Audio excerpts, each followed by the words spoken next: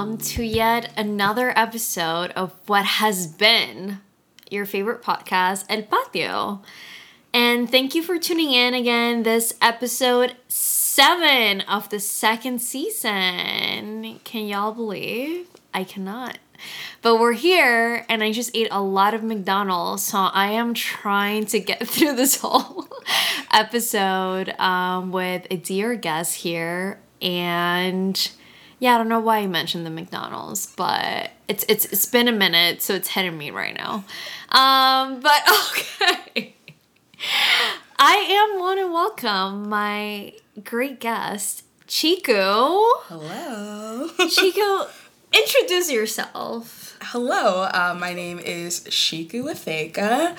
I've known Ismalka since college. I don't really know what to say. I'm just a gal living in New Jersey, working in New York, and, enjoying life. We love what inspires you. What do you currently do? Yeah. What do you do in your free time? Which I think we'll definitely get more into that throughout the episode. Definitely. So I work in HR communications. Always been into communications. I love to talk. That's why you're here. Exactly. As a kid, my parents basically told me I could not shut up. Did they tell you were going to be a lawyer? They told me I was going to be a lawyer. I got that. My dad's dream for me has always been to be an entertainment host. He's like, that would be the ideal thing, which honestly, I just want to be a pop culture expert or You would be. Yeah, that's my dream. What inspires me? Honestly, everything. I just feel I love media. I love being on my phone. I love listening to podcasts. I love, watching movies and TV. So getting to indulge in that and feel all these great feelings that these artists, give to us or these speakers give to us. I want to be able to give those same emotions to other people. And I think that that's something that has just really led my life and a lot of the things I'm interested in and have wanted to get myself involved in. Yeah. Love that. And that's why obviously I brought you on. And again, we'll touch on a lot of that towards the episode. And I think a lot of our interests, brought us together mostly after college. And yeah, this has become a Rutgers podcast, y'all. But we love it that way. Definitely. But before we get into all of that, as per usual, can you walk us through what your patio was growing up and what it is today? Yeah, I love this question. I would say that I have always been somebody who has lived in multiple worlds.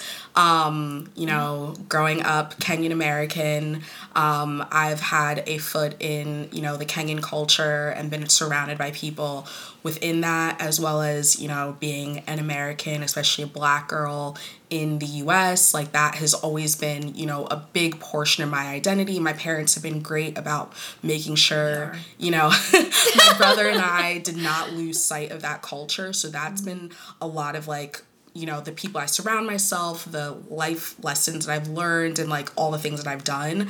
And then I'm also somebody who is Black and who grew up in an all-white town. So, having my foot in both doors of, I'm clearly a Black woman, so anybody who looks at me, that's the first thing that, they see about me. But then a lot of the experience that I have are because of where I grew up and the people I grew up around. So I feel I have both, my feet in both worlds. And I think that also has really led to a lot of the things that I, have done so far and I'm interested in.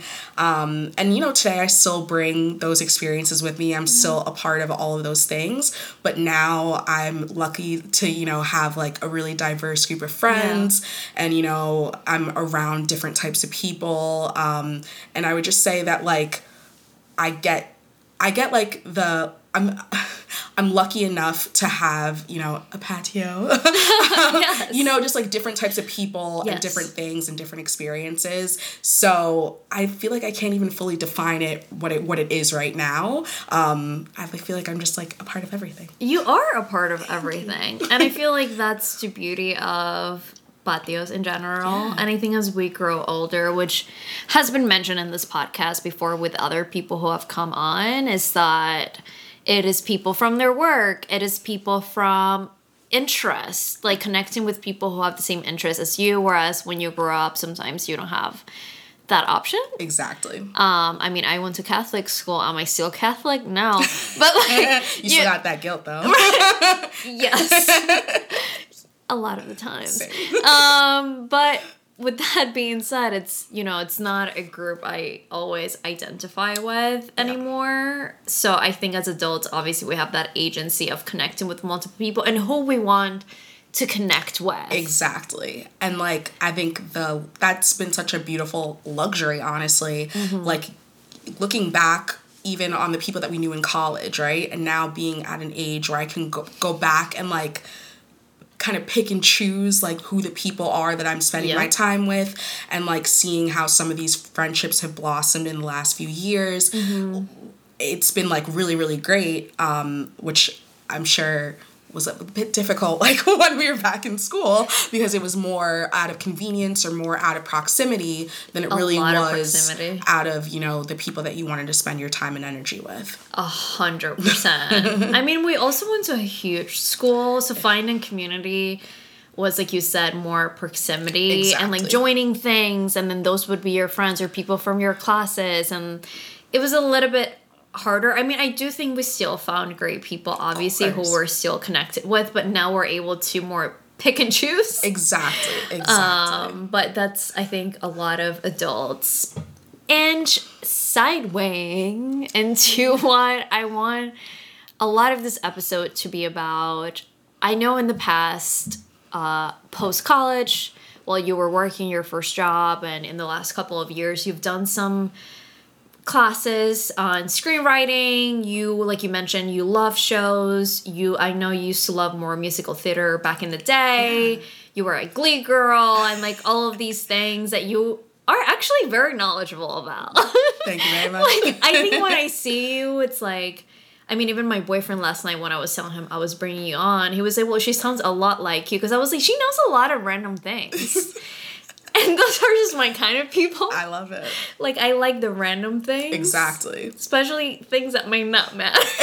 Nothing makes sense. My interests don't... Like, you'll be like, oh my God, you would love this thing. And I'm like, absolutely not. I'm not interested at all. Exactly. All the most random stuff. Yes. With that being said, before I go into a rant, can you tell me about your interest in screenwriting? And like you said, maybe one day manifesting being a host of pop culture or a pop culture expert. Definitely. I mean, it all started back in my elementary school days. I used to love watching those, like, I love the 90s or I love the 80s shows on VH1. And I just loved learning all about, like I said, like pop culture and stuff that was happening like in society.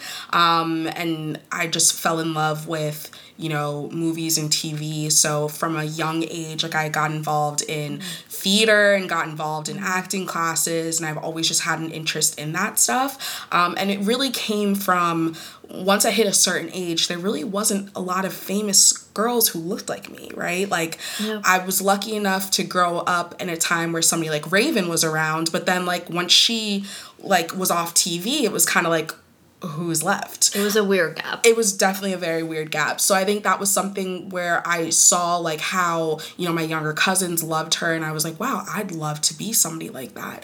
And I think that was really what got me into an interest in acting. And then I took a few classes kind of here and there in college, nothing too crazy. And then I started working in the city, and it turned into the grind of wake up, go to work, go home, I'm exhausted, go to sleep. And so eventually I was like, okay, I can't do this. And I also didn't want my hobbies to solely be revolving around drinking, which we know it's so easy to do that, right? It's so easy to do that. Especially post-graduation, you're still like you're still in that. You're in that mindset, and it's like, what can I afford to do? What can I do all the time with my friends? I know that I'm going to be free every weekend. And so it was literally like I was doing nothing during the week, but I was going out and drinking with my friends on the weekend. And I was like, this is not a life that I should be leading.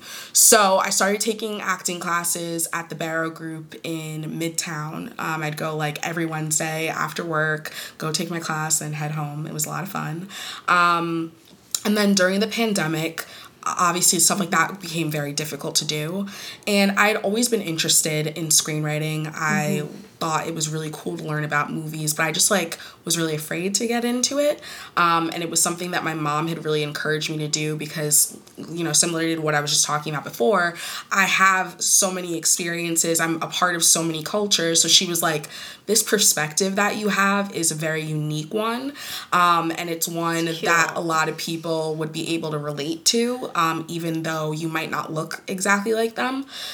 So the pandemic and being at home led me to look into, you know, classes at the Barrow Group.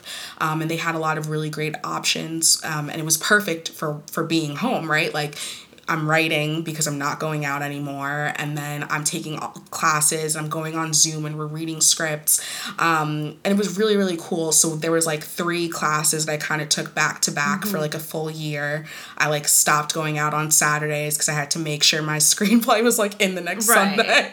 But yeah, it just like turned into, you know, going from writing these short little things to like eventually working on a full-length feature screenplay, which like I finished my first draft last year, which was really cool. So, and what was that about, if you can tell us? Yeah, of course. So it really was about, it was kind of like a teen comedy that was like very influenced by my experience, like being first generation American and, you know, having parents who, even though they grew up here and like, or have been here since their 20s, they don't always get everything, right? And there's still going to be that little bit of a culture gap no matter what, like how cool your parents are. And my parents are pretty cool. So like kind of, you know, dealing with that gap, and then also dealing with having friends who looked a lot different than me, and how that impacted not only my social life, but also my love life. And then also how that really related to my identity and how I saw myself. So yeah, it kind of like wrote about a character very similar to me, which actually is very difficult. You would be shocked. Like my professor was like, I always warn people like not to write write movies Don't about do themselves. Kaling. Yeah, no, because then you know, we watch her shows and we're like, what character would do this? But it's like you're writing it as if what you would do, but it doesn't necessarily make sense for the character. So that's a little tidbit. But yeah, I really wanted to, again, like just give somebody who looked like me or somebody who felt like me, like to kind of tell them like, hey, like these experiences aren't so rare. And honestly, like a big help with that was TikTok. Watching a lot of videos and seeing people who had so many experiences similar to me, whether they like were Black girls, whether they were my age, it didn't matter where they were from. Like just seeing how similar people were. I just realized like you could close the gap a lot easier than I'm sure a lot of people realized. So yeah, it was a big inspiration. Love that. Love that. And I'm sure one day that story will make it. Listen, from your lips to God's ears. Manifesting it right now. We need so. more Kenyan American stories outside of Obama, which is a big one. It definitely is. And listen, I'm not complaining. But unfortunately, we need more than that. We need more. Exactly. We need more. We can't stop at Obama. No, we can't. Well, with that being said, and everything that you're saying, which is beautiful, I know we spoke a little bit about this in the past and how screenwriting, storytelling from a representation and diversity perspective has shifted a lot. Definitely. For many different reasons because of social media nowadays. We talked about marketing being a huge influence nowadays for a lot of these new shows, especially mostly on streaming platforms. So can you walk us through what you see that's mostly different from, you know, maybe some shows in the 90s versus some shows now, and with some examples? For sure. I think that we have seen a major shift in representation in media as well as where you see diversity. I think we were talking about how, like, in the 80s and 90s, it was not rare to see a crap ton of, you know, black shows, white shows. Maybe we were really the only ones represented, but, you know, like it wasn't rare to see, you know, shows from the Cosbys to the Jeffersons all the way to, like, your Fresh Princes and your Moeshas or whatever. Yep. Like, those were huge. And then you kind of just didn't see that for a good, like, 10, 15 years. And then now that they're popping back up again, I think they look completely different, right? Like, now, and those shows obviously touched on race. They touched on, you know, being a black person in America. But I think that a lot of these shows today touch on that, like, heavily. Right? And, like, the focus on those shows, a lot of it is on race or class or culture, and not necessarily, like, just a fun escape that they used to be, and, like, not just, like, you know, let's just watch this show for 30 minutes and have a blast. And I will, like, there definitely are more diverse shows that, like, kind of hit all of those themes, but I just feel like it's not, I don't know, like, it's, like, not, it's just not the same thing. And I don't know exactly what it is that caused that change. Like, I don't know if it's just that race is more of a topic in, like, on our minds nowadays. I don't know if it's with social media, so writers are able to see what people are saying and adopt that. So you're having much older writers reading what teens and people in their 20s are saying and just kind of stealing that lingo and, like, not really using it the right way. Like, I don't know what caused that shift, but it's definitely present. Right. I think, like, what I'm thinking about that maybe my brain is going there is that there was this idea in the 80s and the 90s post, like, a segregated America, I would say, where, like, maybe what a lot of maybe black writers and white writers wanted to do with a lot of this primarily African American shows was to showcase, like, a happy, maybe wealthy, middle class black family and not touch on race, because they're like, well, we're past that. So what I'm thinking now is that maybe it was the post-racial America ideal of, like, let's just portray these families just in, you know, in a happy way, which is good. Definitely. Obviously, it portrays a great image and, like, moving away from the bad stereotypes that a lot of people had to endure. And maybe now, because people are, like you said, are more open, I can see maybe shows like Insecure where, like, you know, they're just showing literally everything. For sure. Every aspect of what it means to be a black 20-something woman in LA. Yeah. Right? Like, the funny, like you said, the bad.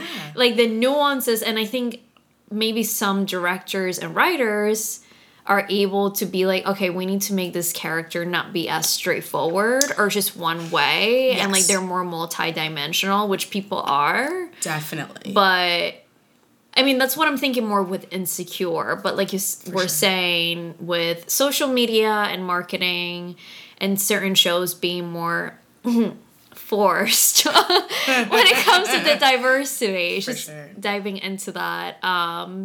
Which are some shows that you think have forced diversity and it has, like, distorted the story in a way? That's interesting. I mean, I think that I wouldn't necessarily say this, but I know it was definitely a big thing when it came out, the Gossip Girl reboot. People really felt like, why are we forcing, you know, black people into this show and this, that. But I felt like once you watch the show, like, you could it kind of made sense that it was more diverse. But I also understand the people who love that show kind of being like, wait, what is this? Like, I miss, you know, my old characters. I think that we see, trying to think of, like, some of the more popular shows that are out right now that feel like it's not. Well, I think The New Charmed. Well, a lot of these are, like, reboots. Definitely reboots. Definitely reboots. I definitely would say with The New Charmed. I think when that, I never ended up watching it, but there was a new show on HBO that only lasted, like, a season called, like, Generation, where it was, like, definitely trying to, like, hit the same success as, like, Euphoria. So it was just, like, a bunch of, like, young, like, kids that were, most of them I think were, like, in the LGBTQI, I'm just messing up the acronym right now. I just got really nervous. But basically, there were a lot of... It's okay, we know you're an ally. I'm an ally, I swear. But basically, a lot of kids who fell within the LGBT community were on this show and represented. And I know a lot of people were just kind of like, why are you throwing all this stuff at us? Like, I'm not really sure where all this is coming. So it felt, I think, to some people, like they were just trying to throw anything at the wall that stuck. Right. And wanted to make sure that they had people of different colors in it, no matter whether or not let's hit the rainbow. Well, and you know what? Actually, again, not a big fan of, but I think you watch it. Sex and the City, the reboot. I actually just saw a tweet. It was ass. I just saw a tweet yesterday that was like, "Oh, I love that all the women on Sex and the City now have their own woman of color BFF," and it was just like how like they emotional support woman of color is what they call them. I mean, straight up. And you know what? It's interesting because it's like, I know, of course, that is a major criticism that show has had, you know, in the entire time that it was on and afterwards. Mm-hmm. So I understand wanting to now explore and add, you know, more people of color into their world. But then I think it sometimes turns into, well, you know, like in the first movie, you know, you add Jennifer Hudson, but she's working for Sarah Jessica Parker. Or you add, you know, a lot of you people mention that, you know, and like so you're adding you're adding people to it, but it doesn't feel authentic. And then that's gonna cause, you know, already you're gonna have the people who immediately are like, well, I'm not watching this if it's diverse, you know, go woke, go broke, like whatever that is. There's that. And you're always gonna have those people, but then on top of that, you get the totally understandable criticism of like, okay, great that you're having representation, great that you're making sure that these people are on the show, but like, they don't really, like, this doesn't make any sense. That kind of reminds me of, and this just like, it's my brain also going into my little vault of memories of different shows. For sure. But one person or one character that I remember vividly is when Childish Gambino went to Girls and people were upset because he was the only black character to go ever, and he was a Republican. Which, I mean, obviously there are black Republicans, and that is a thing. Obviously being black is not a monolith. But I think people were annoyed at the fact that they, brought in a black character, and then they just had to go, like, completely on the opposite of the spectrum of what people would have expected, I guess. Exactly. And I think that also comes from Lena Dunham.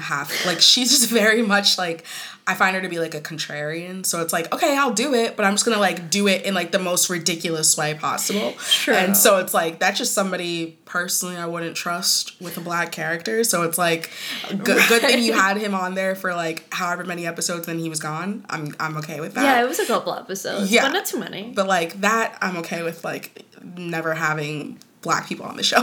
Right. And it's also similar to like, you know, people now talking about like White Lotus, right? And people will be like, why are there no black characters on the show? And I frequently see people on Twitter be like, no, we don't want to be represented on the show. Like, please.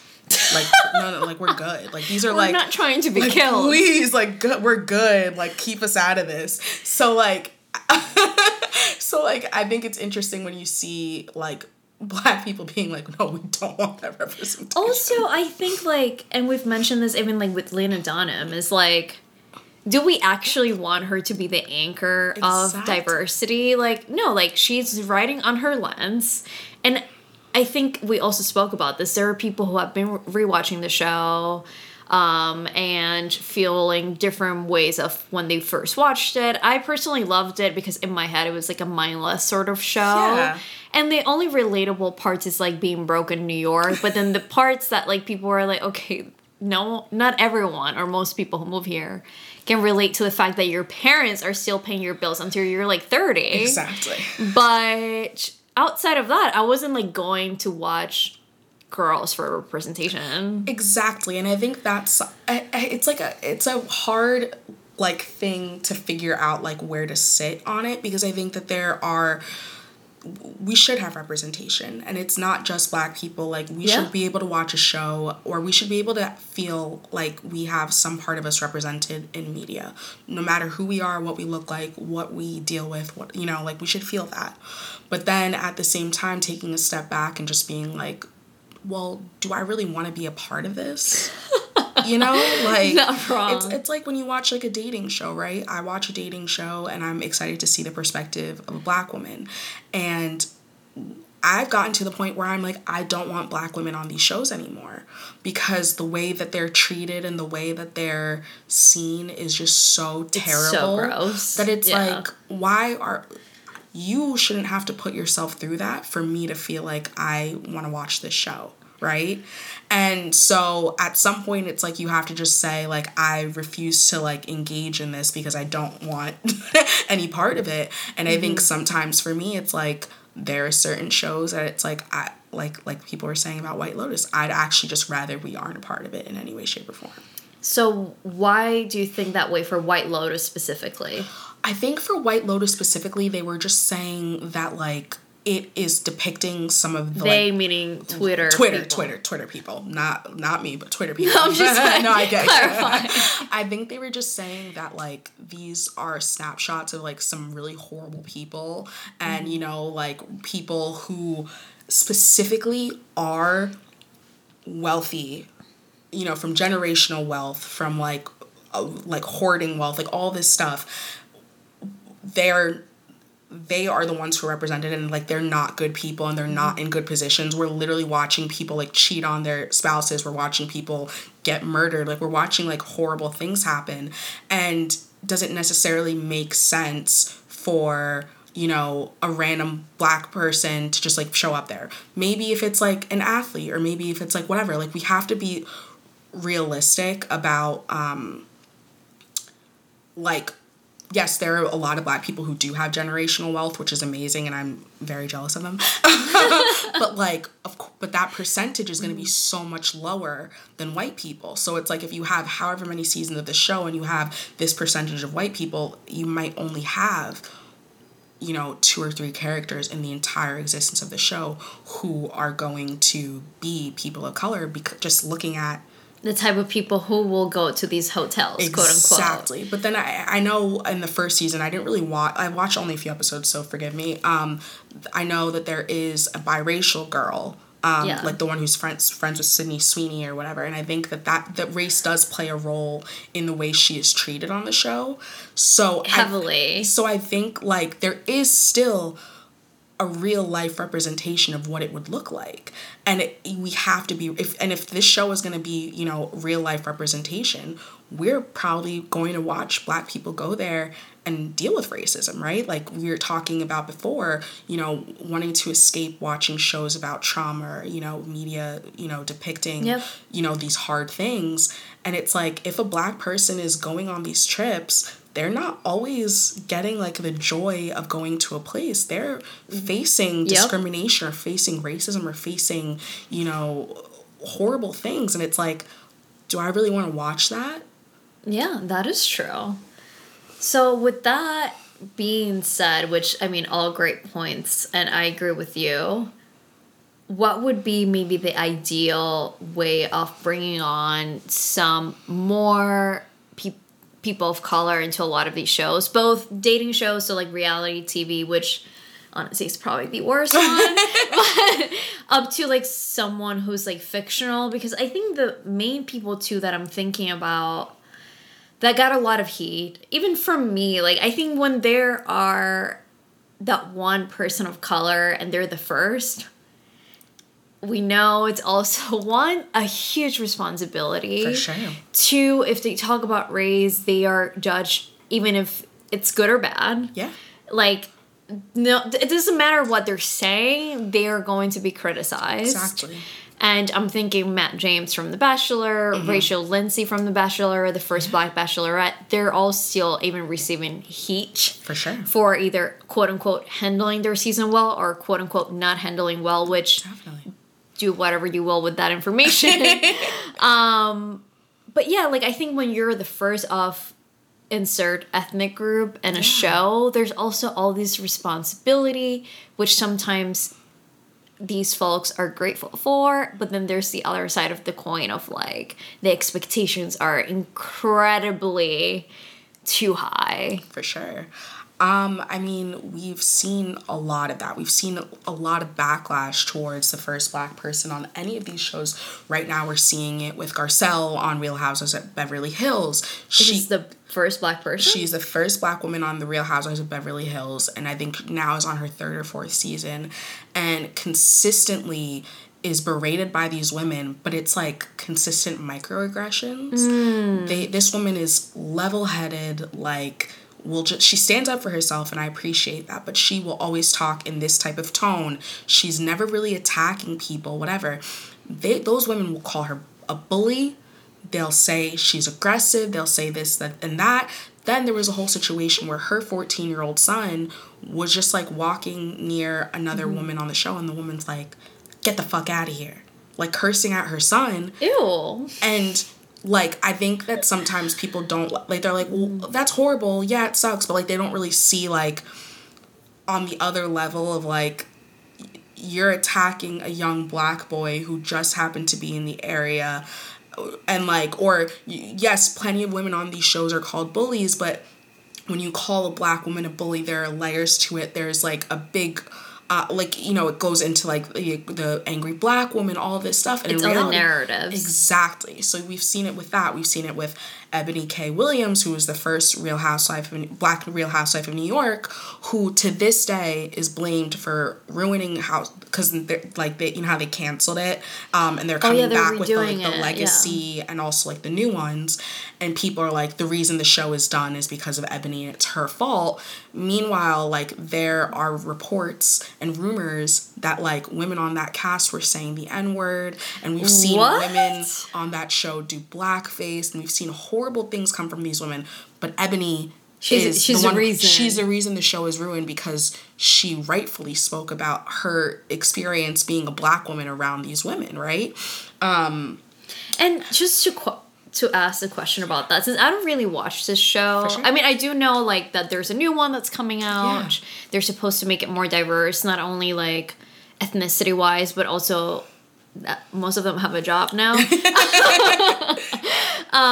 Which, I mean, nothing wrong with not having a job and having a rich husband, but do they force like the friendships, or do they actually like know each other in person? It is a mixture on all of these shows. Okay. Some of them are like New Jersey is like a lot of family, right? So it's like people who literally like, you know, sister-in-laws or literal sisters. Then there's other ones where it's like there are photos of these women together from childhood, or, you know, so there are mixtures, and then they'll just be like, oh yeah, my friend, and it's like they met 3 times.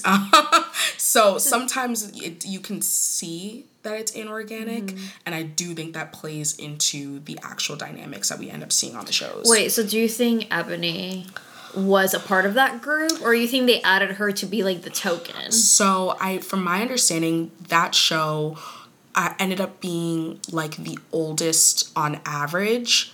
Like it got to a season where it was like on average they were like all in their 50s. So then they brought in a younger woman, this girl Leah, who's like in her 30s, and then they brought in Ebony, who was, I think they might have said was Leah's friend, who also was supposed to be younger and Black. And it basically and I would have to like double check the timing, right? But like in 2020, Bravo went back and like looked, I guess, through all of their shows and saw a lot of racism, right? Like it resulted. They were like, we're being called out, so let's do something. It finally resulted in the firing of like 3 people on Vanderpump Rules. It resulted in other people getting in trouble for a lot of the stuff they had done, when in reality, we'd, like I said, seen blackface. We've seen white women call Black women ghetto bitches. We've seen horrible, horrible things. That was on Atlanta. That show is wild. We've seen a lot of like these really, really terrible things happen on these shows, and there was absolutely no consequences, and no one ever had to speak to what they had done. And then in 2020, when, you know, we really saw the, you know, political unrest and saw people really finally like questioning, like, what the hell are we doing? Then you saw they started looking into these things. Mm-hmm. And then that's now when they started to try to integrate a lot of these shows that were like fully just white and fully just black, especially in New York, which is literally the most diverse city in the country, but somehow the only people on the show were, you know, white women in their 50s.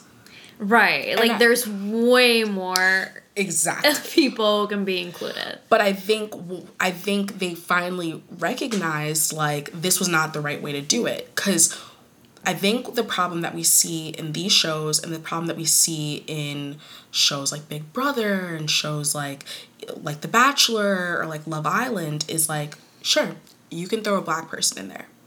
Great.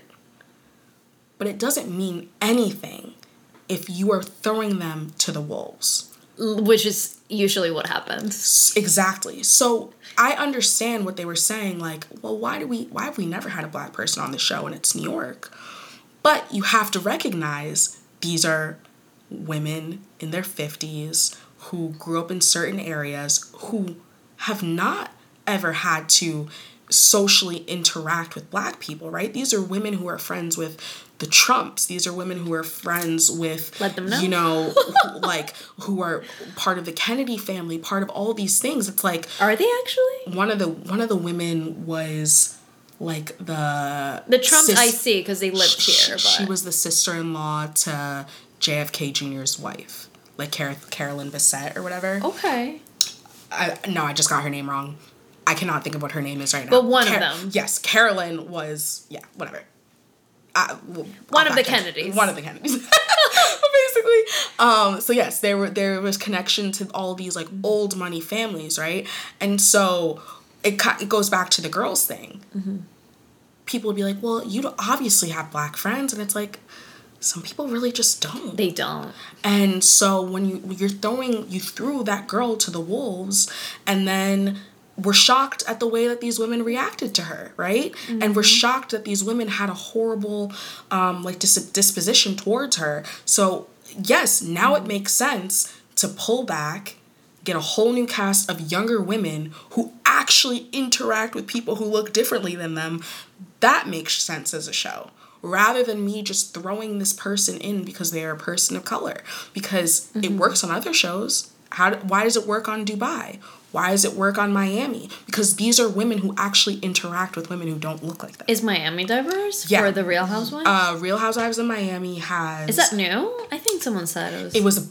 It was on like in the early 2000s. They canceled it, brought it back on Peacock, and it's like one of the biggest ones right now. But that one has black women, like, you know, they have a woman from Haiti on the main which is cast. Miami, yeah. Exactly. They have, you know, Larsa Pippen, who I believe is Persian. They have, you know, Brazilians. They have Cubans. They have, you know, people throughout like the Latin America or Latin, you know, diaspora, as well as people who would actually be in Miami, and you can see that there actually are connections. That makes sense. And it makes sense. And I just think, like, representation is important, but it needs to make sense in my eyes. Love that. Yeah. That's a great way to end that part, because I was going to say, I'm like, I think, we can't just add people randomly and expect them to be the token and take all this responsibility. They're also like not even prepped for what they're going into. You are literally throwing somebody to the wolves, and it's not just the people that they're interacting with on the cast. It is the people who watch those shows. It's the internet. And that's what happens with these black people that go on The Bachelor. That show is not popular in New York. You know where it's popular? In Middle America, right? Yeah. So yes, maybe you are going to find a cast who is attracted to Matt James and who wants to be with Matt James, but it shouldn't be shocking to any of us that the type of girl who ended up on that show is somebody who went to a plantation party, right? That shouldn't be shocking to us, because that is who is watching and participating in these types of things. And like, I think that we're going to continue to see those issues on any of these shows, especially like I was saying with Love Island. Okay, great, you're casting black women, but you're not casting people who like black women. Yes. Okay, let's talk about that. Do you watch The Perfect Match? So I watched a few episodes, but again, I cannot watch shows like that because it hurts my heart. Which you shouldn't. You should not watch it, but like, even the comments, and I mean, I did think the internet came through for that one. Yeah. Because people actually weren't being like bullies or saying this doesn't make sense. I think people really understood that like most of the women who like obviously did not even make it towards the end were all black women. Yeah. And then also like you were mentioning, like some of the men that go in there don't want black women. Exactly. And it's just kind of like what, like, same to your point, why would you put them through all of this when we know that those men, even if the ethnic ones, will not, or like the biracial ones, I'm thinking of the Bartises of the world. For sure. Ew. The Bartises of the show, the guy Chase, like all of them are biracial. Yep. But they do not like black women. So I think it comes down to two things. First off, these networks are literally just crossing it off their list. I casted a black girl. I casted a black guy. I casted 4 white girls because, you know, they see brunettes and blondes as, like, different ethnicities, basically. Right. I casted 2 blondes, 2 brunettes, and a redhead. Don't forget the redhead. And, you know, maybe once in a while I'll cast an Asian person, which... you know, we can't, it's a lot to even get into the way that they're represented within media, you know? They fetishize them. It's terrible. Which is the conclusion. Absolutely terrible. So I think that's the first issue, right? They just think getting somebody who looks like that on screen is the end the spicy Latina who's gonna fight everyone. Plus. But I think the second issue is a lot of people don't see any issue with it, right? Growing up as a black girl, especially in white spaces, white people just believe that I should be grateful if they think I'm attractive. Same for the people in the back. And I shouldn't be expected to be picked. And it's something I've seen in numerous friendships, relationships, whatever. I should just be happy that I'm there. So when these producers are casting these guys, first off, they're assuming, the black people just go with black people. Right. Without thinking about the fact and they want to pair them too. It's not lost on me that every time they do a Love Island matchup, the first episode, the black people end up together no matter what, right? Even the castmates in Perfect Match, and I know you said you didn't watch it, but just to give you a little bit of context on that, sometimes they would go on challenges, and then whichever couple won the challenge, they would pick another couple to go on a date or whatever it was, either strategy wise so they could get kicked out because they know they wouldn't work or whatever it was. Like, I swear to God, a lot of the people who, let's say, won the challenges, who happen to be white, or let's say a white person and an Asian person or whatever, they always would be like, these two would look cute together when they pair people up in the matching boards. And if you are someone like myself who watched a lot of these people on their original shows, may it be Love Island, Too Hot to Handle, whatever show they came from, Selling Tampa, whatever. Yeah. You would see the two people and right away as the person who's watching, you're like, oh no. No, but... they would not get along. Exactly. And they were like, they look cute together. And I'm like, there's something wrong in here. But it's just the assumption that if you're black, you're going to date this black person. If you're Asian, you're going to date this Asian. Like, it just in people's heads that, like, they just should be paired together. And then I think that's always just, like, the first issue. And I think that on top of that, it is, like what I said, like, this belief that, like, if a white girl came in or whoever came in, that, honestly, if a non-black woman came in, right? Correct. Like, that's really what it comes down to. Yep. Even if I seemed like I was in a secure relationship, she could come in and take my man. Right? And, like, she could come into this show, not necessarily in real life, but she can come into this show and she automatically gets this person. I mean, I saw the first episode of Perfect Match. What is it about Francesca that everybody is so obsessed with that she was able to take multiple people's men, right? It's just this assumption that is what is going to happen. So I'm not even thought of. I'm an afterthought. And, you know, people who look like me are an afterthought. And so... mind you, they carried themselves. Like, all the black women who went to Perfect Match were probably the best behaved. And I don't want to say behaved, like, in a, you know, condescending way. But I get what you mean. But like, they were, like, the most educated, the most again, well-behaved and not, like, insulting people. Like, Francesca was the villain. And, you know, I'm like, 50-50 about the way I feel about her in general. Definitely. Because she's getting her money in general. She straight up went on there and after on TikTok said, I want to promote my bathing suit shit. Like my beautiful relationship that I've been in for a year, but somehow filmed a show. Straight up. So in that sense, I respect her getting her bag. Yeah. But a lot of them were like the villains in their shows. Yep. And two, like, again, were acting so gross throughout the whole thing and taking it as a joke. Definitely. Whereas a lot of the black women and then even some of the Asian girls and, you know, biracial girls who went on the show were trying their best to be the best representation that they could.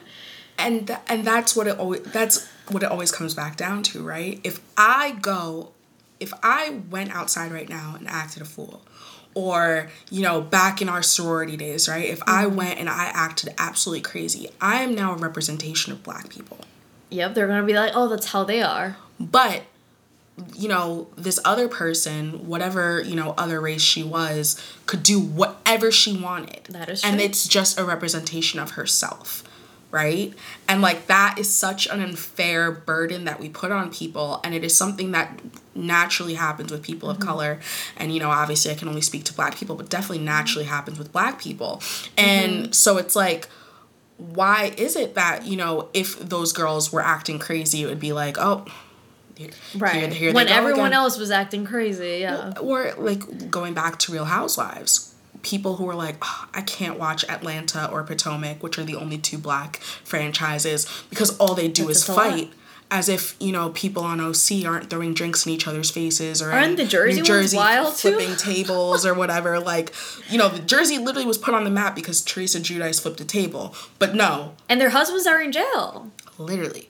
But no, the issue is the black women, none of them are in jail. None of them are doing anything crazy. And they're just going back and forth like anybody else. They're having a discussion. But they're violent, right? And they're the ones who are crazy. And I think even like I did see some clips on TikTok of Perfect Match where, you know, even it was her name Colony. She's amazing. Who was being stereotyped by a black man. He's on, yes, you're so strong, you're so this, you're cringe. And it's like, she can't just be a woman? Like, he was, like, overcompensating in that moment. Just, and like, we were all like, you don't have to say this, boo. It's just, like, I don't know. I just, in my eyes, you know, would just prefer sometimes that people just don't even do these shows. I can see Because it's like, that. for what? At the end of the day, you're ending up with a broken heart, and, you know, you still aren't going to get as many followers as the white women on the show. You still aren't going to get as many opportunities as the other white women on this show. So it's like, really, really, what is the benefit? 100%. Because a lot of them actually did not get all the fame. Rachel Lindsay has these amazing opportunities, but still has fewer followers than a lot of Bachelor contestants. So not even people who end up becoming the Bachelorette. Right. I think she's the least followed Bachelorette, but on top of that, other girls who just were on the show for a few episodes have more followers. But also because she speaks her mind, people are like, oh, I don't know how I feel about her. But is she any more outspoken than somebody like Demi? Oh, she's very outspoken. You know, or is she any more outspoken than some Caitlin of these other... Bristow. Exactly. So there are plenty of women with podcasts, with known online presences, who say what are on their... I mean, listen, I'm not even dissing them because... They're great women who have platforms for a reason, right? Right. But what has Rachel done that is any crazier than anybody else? Because, all she does is talk about race. But you know what it is? When something racist happens in the Bachelor universe, who do they call first? They call her first. Right? So, isn't the issue really that we're not asking her about how her and Brian are doing, but we're asking her what she has to say about Chris Harrison? Facts were spoken. Or what she has to say about Matt James? Because I don't think they asked Hannah Brown what she thought about Matt James, even though they were friends. That is true. Hannah Brown said the N-word, and she still has however many opportunities. Like, you know what I mean? Like, It's just like... Wait, on the show or after? After the show. Homegirl posted, like, a TikTok where she was on live. No, she posted a TikTok where she said the N-word in it. People were like, huh? And Rachel actually reached out to her and offered to help and, offered to talk to her. And she ignored Rachel. And then people were like, Rachel just can't help but get her nose in everybody's business. And it's like, girl, I'm trying to help you. She's coming bachelorette to bachelorette. If I did something like that, she's the one I'd want to talk to. But then it turns into all she ever does is to bring up race. And really what it is like, I think what all of this conversation comes back to. If you are not a person of color, you have the luxury of never having to think about race. Yep. Right? You can ignore those conversations till the end of the day. Even if you're the one saying the N-word. Exactly. But guess what? Somebody said this once, and it took me a while to really understand what it meant, but it really has stuck with me since. My existence is political. Right? I walk into a room, and just because of what I look like, I elicit a reaction. A lot of my friends can walk into a room, and it does not in any way, shape, or form even, cross somebody's mind. Correct. But just because of the fact that I'm a black person, somebody in there has a reaction to me. Mm-hmm. And I don't get the luxury of not being able to discuss race. And I don't get the luxury of not, being able to ignore any of that stuff, right? And no matter, so if I were to be given an opportunity, immediately the conversation is, oh, she got that because of what she looks like, or oh, she got that because they need to be diverse. That's the first thought, rather than she got it because she deserved it. Right. And so now when shows are coming out and there's, a black lead or, a black person wrote it, the first thing people are saying, oh, they just need more black shows. Maybe the show was good. Damn. Right?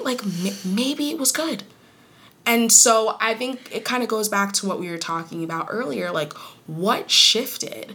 And I think the fact that these conversations just have popped back up, which I think also is because of social media, now it has turned into, if I'm on a show or if I write a show, I'm expected to talk about these things, even if it has nothing to do with the show. If it is not related. Well, it's like Abbott Elementary, right? Great show, super popular right now, right? And love it. Quinta Brunson has recently talked about how she will get DMs from people saying, the show is really great. The show's a sitcom. You should have a school shooting episode as your last episode. I really think that with your platform, you'll be able to get a lot of people's eyes on it and will get reform, blah, blah, blah. They want a show of primarily black and brown little kids that are happy and living life and enjoying school. They want them to go through this traumatic experience. For what? Because you think it might result in a conversation that we know doesn't exist when it happens to real kids? Oh my God, people are losing it. So I think when you are a black writer, when you're a writer of color, it seems like you cannot escape. Right. Taking responsibility, quote unquote. Exactly. She just wants a show about kids. It's straight up. It's literally The Office in a school. Did we ask? Parks and Recreation. Have we expected any of those shows to tackle any of those topics? Or diversity and inclusion in The Office. Yeah. Have we, they're able to joke about that. They're able to have funny episodes about diversity in The Office. But she's expected to tackle these sorts of things when it's just a fun show. I can understand having that conversation with Kenya Barris, who wrote Blackish. That is a show that discusses issues and is literally we're going to discuss real issues in a humorous way. That's something like that makes sense because it makes sense. It's the point of the show. Mm-hmm. But why are we pushing it on people who are just having fun with this? Right.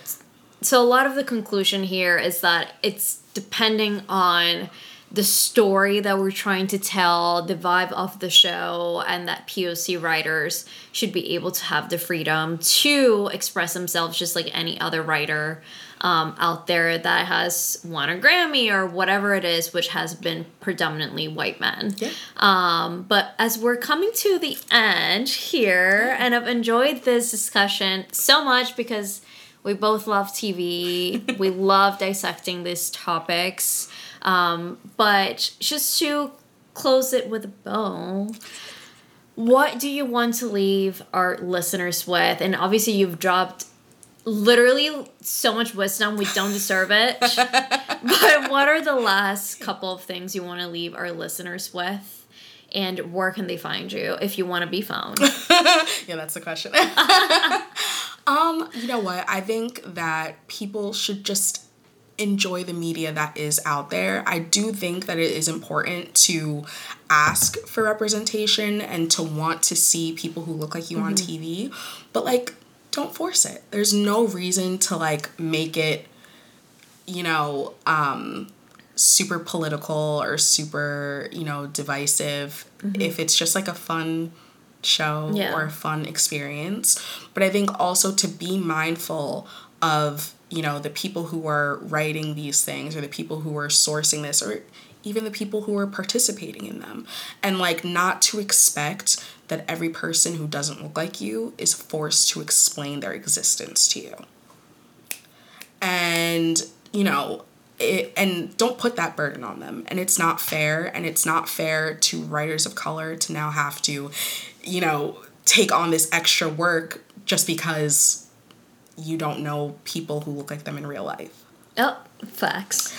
But yeah, I mean, this has been really, really fun. And I think just like enjoy the stuff that you like already are watching, but definitely try to get out of your comfort zone and check some things out that you never would have watched before. Yeah. Watch things with people who don't look like you and like learn more about different cultures, because there really is some fun stuff out there. Yeah. And it's really great to indulge in it. You can find me on Twitter. And my handle is my full name, which is Ciku Wathika. I will spell it for you. It is Cikuwathika. And, you know, I'm usually on there talking about reality TV or the stuff I'm paying attention to and dropping some gems. Love it. We love the knowledge. We love the fun. Thank you for coming, Ciku. You've been amazing. And everyone stay tuned. Leave the reviews. Share with your grandmas, grandparents in general, friends, neighbors, and everyone. And I'll see you in a couple of days. Bye.